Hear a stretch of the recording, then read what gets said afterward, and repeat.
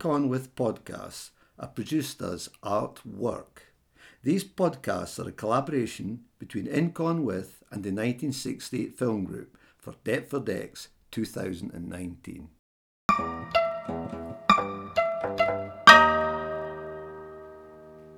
Welcome to Incon with podcasts. My name is Neil Ferguson, and today I'm in conversation with Clare French. Would you like to introduce yourself, Clare, and what your interest, what your involvement is in art? Hi Neil, I am a painter, or I like to describe myself as a painter. Conceptually, the questions and history of painting are what drive me, but I work in a very sculptural way, using sculptural materials, often working with the painting as an object, and I'm also interested in considering a range of artisanal or non-traditional painting ways of working and bringing them into the painting. Okay. And what, where would you place your influences in working the way that you do? I think I am interested in particular in looking at the kind of contingency and ambiguity of systems of meaning that we create as humans, and I come from a sociological and an anthropological background, and I think this ongoing tension or interest in the relationship between the broad systems that we create and then the kind of cracks in the pavement, if you like, between the nuances and differences within those larger systems is my kind of conceptual framework. And in terms of painting, I refer largely to modernism and the kind of refusal of the image and looking at the construction of painting and the materials of painting. And I guess, do you see your systems or the connection in your systems about making sense or challenging or creating a new type of sense or bringing insight into sense? You know, bringing insight into the sense, I suppose it's a critique of my view that our desire for rigid systems, or the notion that we can create order, I think that's inevitable, but that it never quite works. And I'm interested in the elements of art and life that stop the system from being perfect, or that shift the system, to show that there's a lot more going on than the system can ever fully incorporate, I suppose. Yeah. It's interesting when we start talking about systems. Systems art was something I came at through looking at the work of Joseph Beuys, and there's a particular writer, Hans-Dieter Huber, uses what he says is a business organisational structure to look at the work of Joseph Beuys, and by doing so you actually see that there are certain elements that constantly that connect up within giving an element a particular title. You can actually start seeing how there's potentials with these elements connect up in every system. A system essentially is a construction of these elements, and it's like it's electrical, like an electrical circuit. Yeah. And I as someone who had been working without ever trying to clearly theorise, I would say I did theorise through practice, but I never ever tried to write about what I was doing, and I found that kind of thinking about it really, really helpful. I started to understand what I was trying to do a little bit better, rather than using what I felt were a number of different value systems that had been imposed on me. So therefore, so when I'm looking at your work, and I'd quite like you to introduce or describe your actual processes of actually making, and then I might be able to. Okay. So there are two bodies of work that I've got going at the moment. Both of which very material based, and I call them paintings. One series is making gesso paintings, so using traditional gesso, which is a time-consuming, laborious and relatively banal way of working. It's constant painted layers and then hand sanding as the base. And on top of that, this is all in white, and it's hugely reductive, so that the process and the repeats which I use and materials are really explicitly obvious. And then I make various simple square-based marks on the gesso surface in a range of paint, but very simple, and whatever the mark is on one painting, that remains throughout the painting. And at the moment I'm applying those marks in a pattern based on language. Language being the ultimate example of an arbitrary system of meaning. This semiotics, the symbolic, the classic symbolic system, which really seems like a really obvious, almost too obvious to me sometimes, way of saying this is what I'm talking about. Every system, we need a system of meaning, but it will always be made up. Yeah. So we can, that gives us more room. And we continue to talk because we don't understand. Yeah. So we have to have language, but it could be entirely different. Yeah. We could, and a cat could be an egg as long as we all agree. Yeah. So it's this thing about consensus and not consensus. And yes. But so in my practice, the language that I'm using at the moment is my personal arbitrary choice, and I'm using the text of Das Kapital literally as a pattern, so that each letter is a mark. A space between words is a space. Yeah. A paragraph, I give it 2 spaces. So I've worked out a literal concrete system based on the marks of the text. The choice of marks is arbitrary because I use a lot of Marx's theory in terms of my practice, largely about labour and questions about No, that's fine. Integrated and alienated labour, and the view of what the artist's labour might be seen as. So that's the system I use. So the notion of using using gesso as a direct link to the pace. Yes. Yes. Do you find yourself having then to create your own sets of value systems? I think it's the other way round. I think I have very clear value systems, and I've often been reluctant to make them explicit in my work. Mm-hmm. But I think the choice of marks is a clear illustration of some of my value systems, and questioning, the way we value art objects and the way we value art and artist labour. So it's expressing those values rather than necessarily creating them. Okay. But so therefore, if you used another type of text, would it create a different structure? Would your paintings could conceivably look very, very different on your objects? Yes, they would look similar in that they'd all be white, they'd all have a gesso base, and they'd have different marks on them, but the patterns would be different. Yeah, the pattern of the mark making would depend on the whatever pattern text. would change. The material, by using gesso, like you could use perhaps other paint. You could a fast drying paint would change the value system being imposed. Yes. And part of, I guess, using a long-winded process that takes time and is handmade are really 2 of my main tools for upsetting the system within which I've decided to work within that painting. Yes. So by taking time and by doing everything by hand, that allows glitches in the materials or the marks or the feeling to happen, and allows the material space in the work as one tool that potentially upsets the system. So do you you're moving away from this kind of like spray on art, the thing, which is very is an interesting position at the moment, because there is a kind of popularity of what I would have probably 20 years ago would have been called screen prints, and now because there are computer driven printed imagery, because they're printed onto canvas. They're now being, a number of artists are claiming them as paintings. And without pernickety about language, like I don't think they are paintings. I think they're prints. The language, everything lies in print. What you print on has always been open to. It's like printing onto silk would be fabric printing.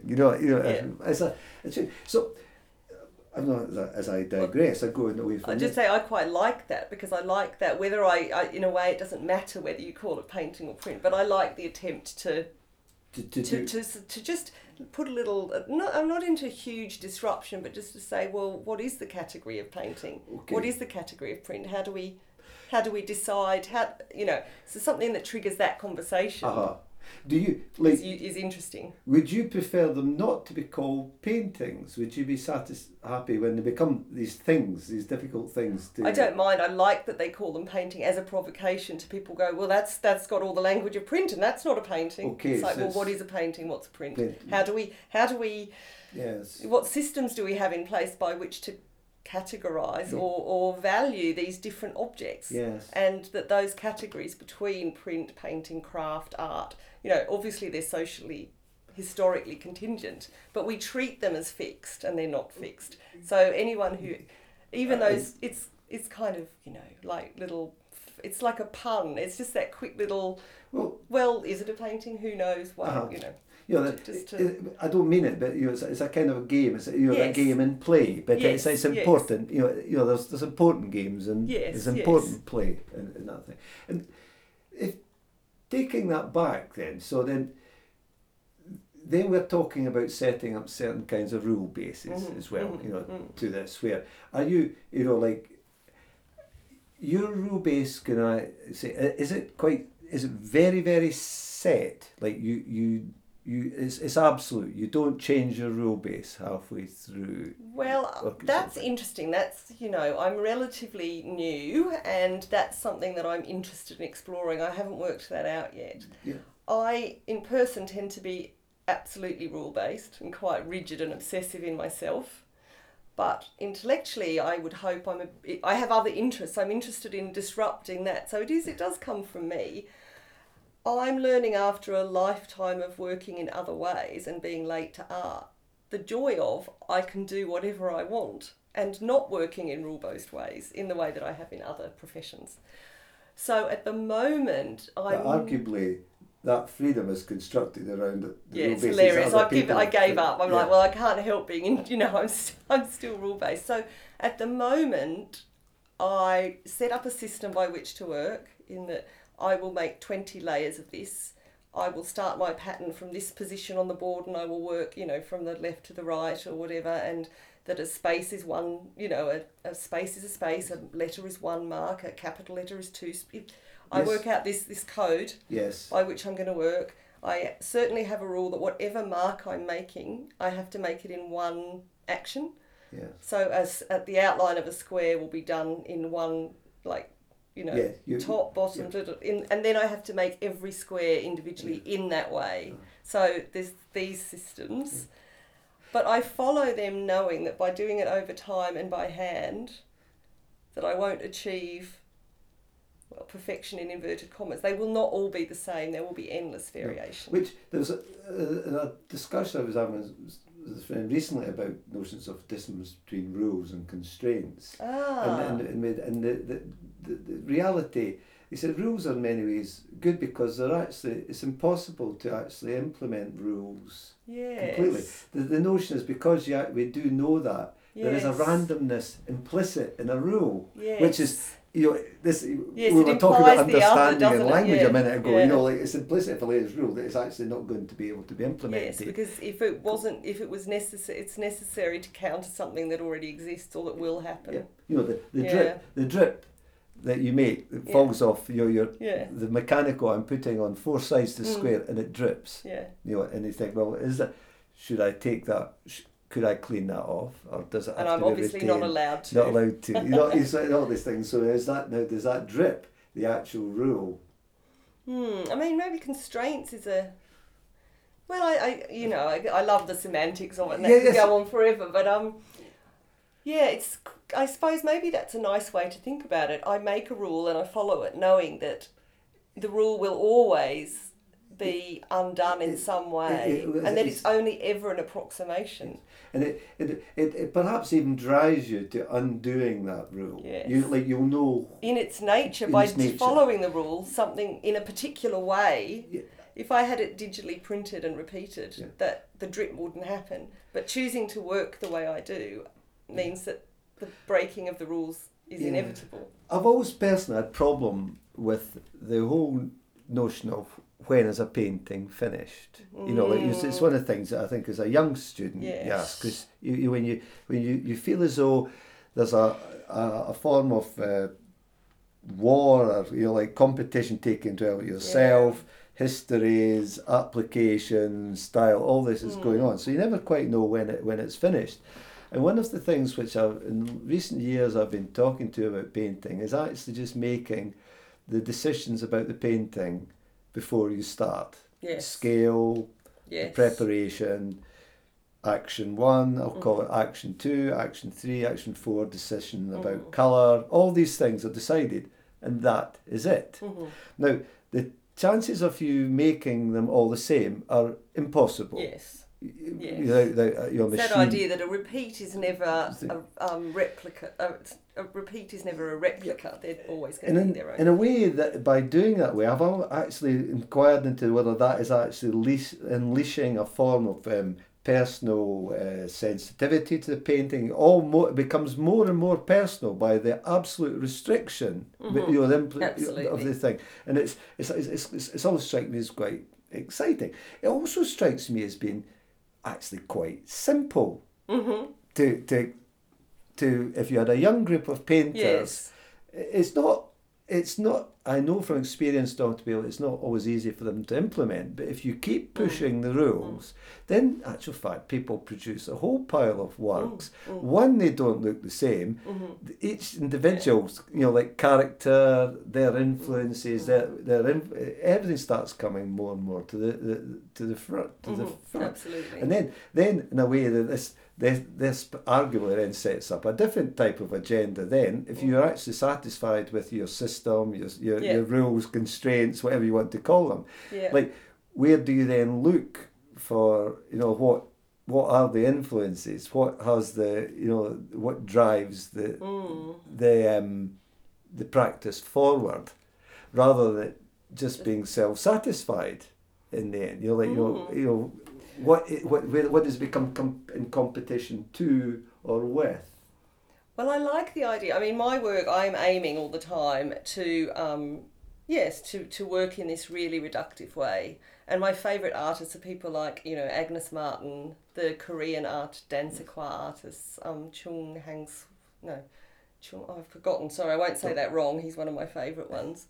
And Roman Opelka is my ultimate hero, who set up constantly this hugely reductive practice that is never really finished, where the format, the process, the materials, the concept is the same, and it's repeated endlessly, and it becomes hugely transformed over time. I mean, Roman Opelka painted canvases for 40 years with numbers. And he had a system by which he changed the slight tone of the paint by adding a certain amount of white to the grey every canvas. And he kept going till he died, and that's when the work finished. Now, that's taking it to extremes. But the work is, phenomenal, and it's. I suppose some of my interest in object theory and philosophy as well, which I need to brush up on. But the idea of nothing is ever finished, either in its interpretation or even, as an object, things change and transform all the time. And that idea of, which again comes from, that kind of really modernist or post-minimal reductive work, where you work in series and it's so, the elements are so reduced that it does allow for this other materials and process, I guess, for me, come to the fore. When you look at form of, take this with the sort of Chinese masters, and where essentially a number of them, I'm not an expert, but a master would paint the same tree, and they would do it for 70 years, and would never dream of painting anything other than this tree on this specific landscape, in the belief that time and nature that is changing it anyway. Everyone's perception of this, and so there's a freedom, and it isn't the same thing, which is, in a way, an advanced form of me saying making 5 decisions.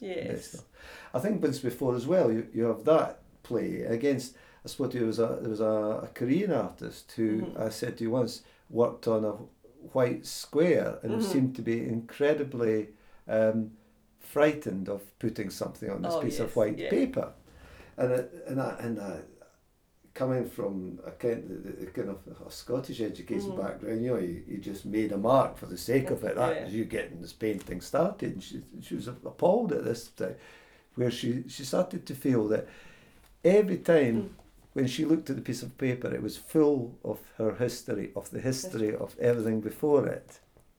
And so any piece she put on was in respect to that history, which at the time I thought it was, the humility of it was almost too great, because I thought, well, just a second, does it really matter? But it did in a way. But I found her respect for that looking and what's gone before, because ultimately we run into the strange thing of saying we're all looking to produce the perfect painting, because in actual fact I'm not going to paint anything in it at all. It's already done. It's already there, and that's when you start being forced into these different avenues of what supports this.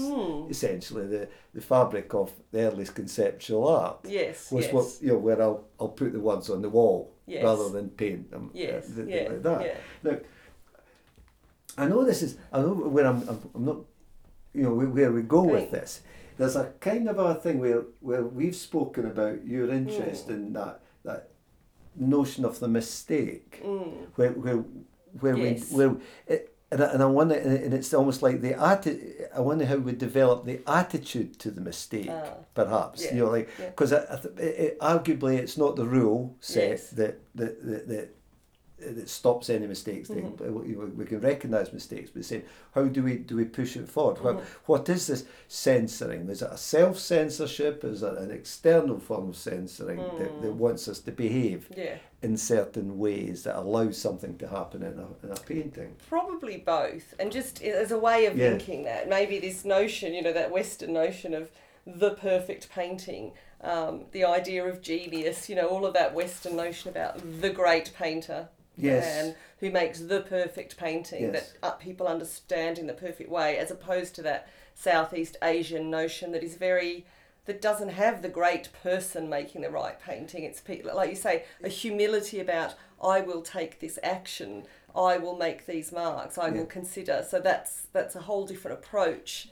where the painting or the work seems to be something that we facilitate. It's our job to facilitate, as opposed to being the great genius.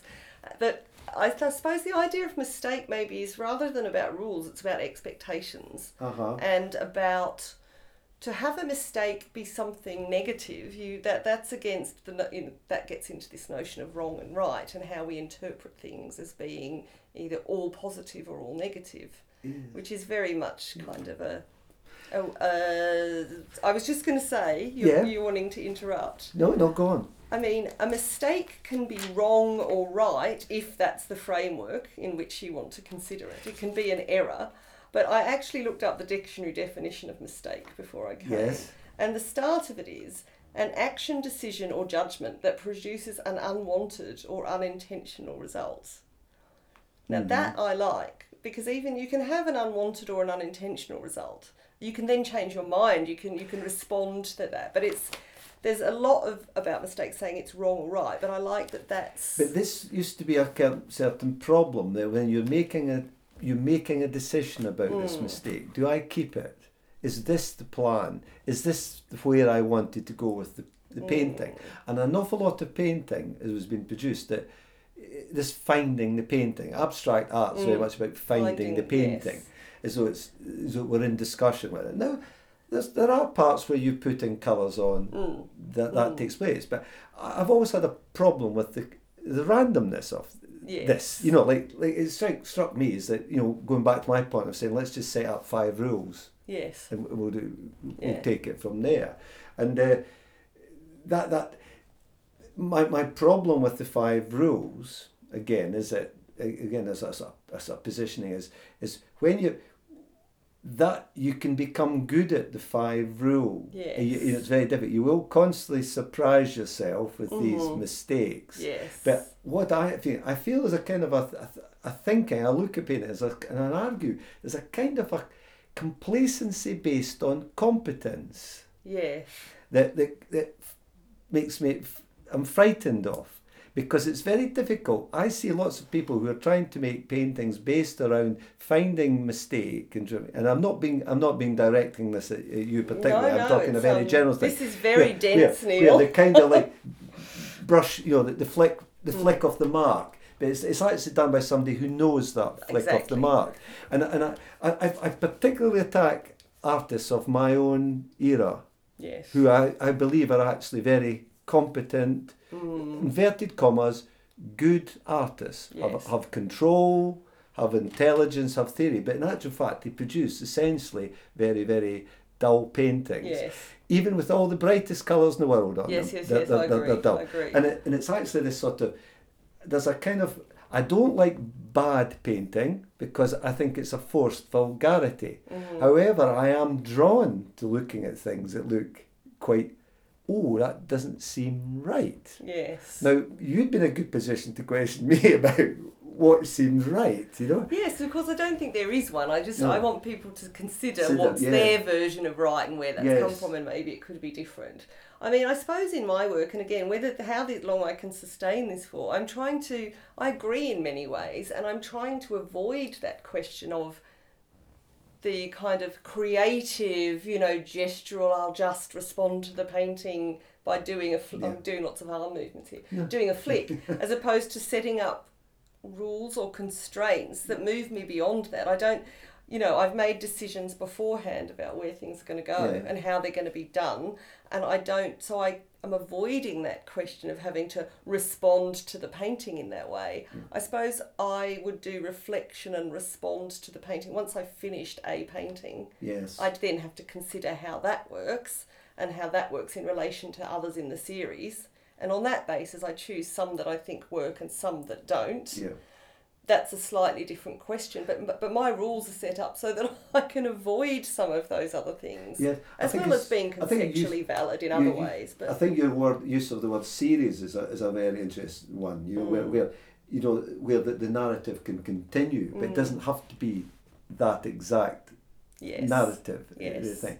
Like, what I'm going to try and think, do you think you can be deliberately wrong? It's a difficult question. I think that's interesting. I mean, I suppose part of my whole thinking and practice is questioning the absolute anyway. Not this idea of right and wrong require an absolutist framework, which I'm intrigued in and critique anyway. Yeah. But I think in some ways... But it is implicit in the rules that you apply at the moment of what you don't want to be. I hope it's clear that I know they're arbitrary, though, and that other people could have chosen something different, or question, well, why that? It could have been something else, or that they're fixed for myself in this moment, but they could change. Yeah. I'm, as having come from systems that have more rules, there are consequences, like actual serious personal or life consequences to not following rules, say a career in social work or academia. Yes. I think it's harder to say that in art, as a practitioner of art, as important as it is, that it's possible to be deliberately wrong, because I would argue that the thing against which you judge wrong is right is endlessly relative and variable and arbitrary. So I think it's more, we can disrupt. I like the situationist disruption. Thank you very much.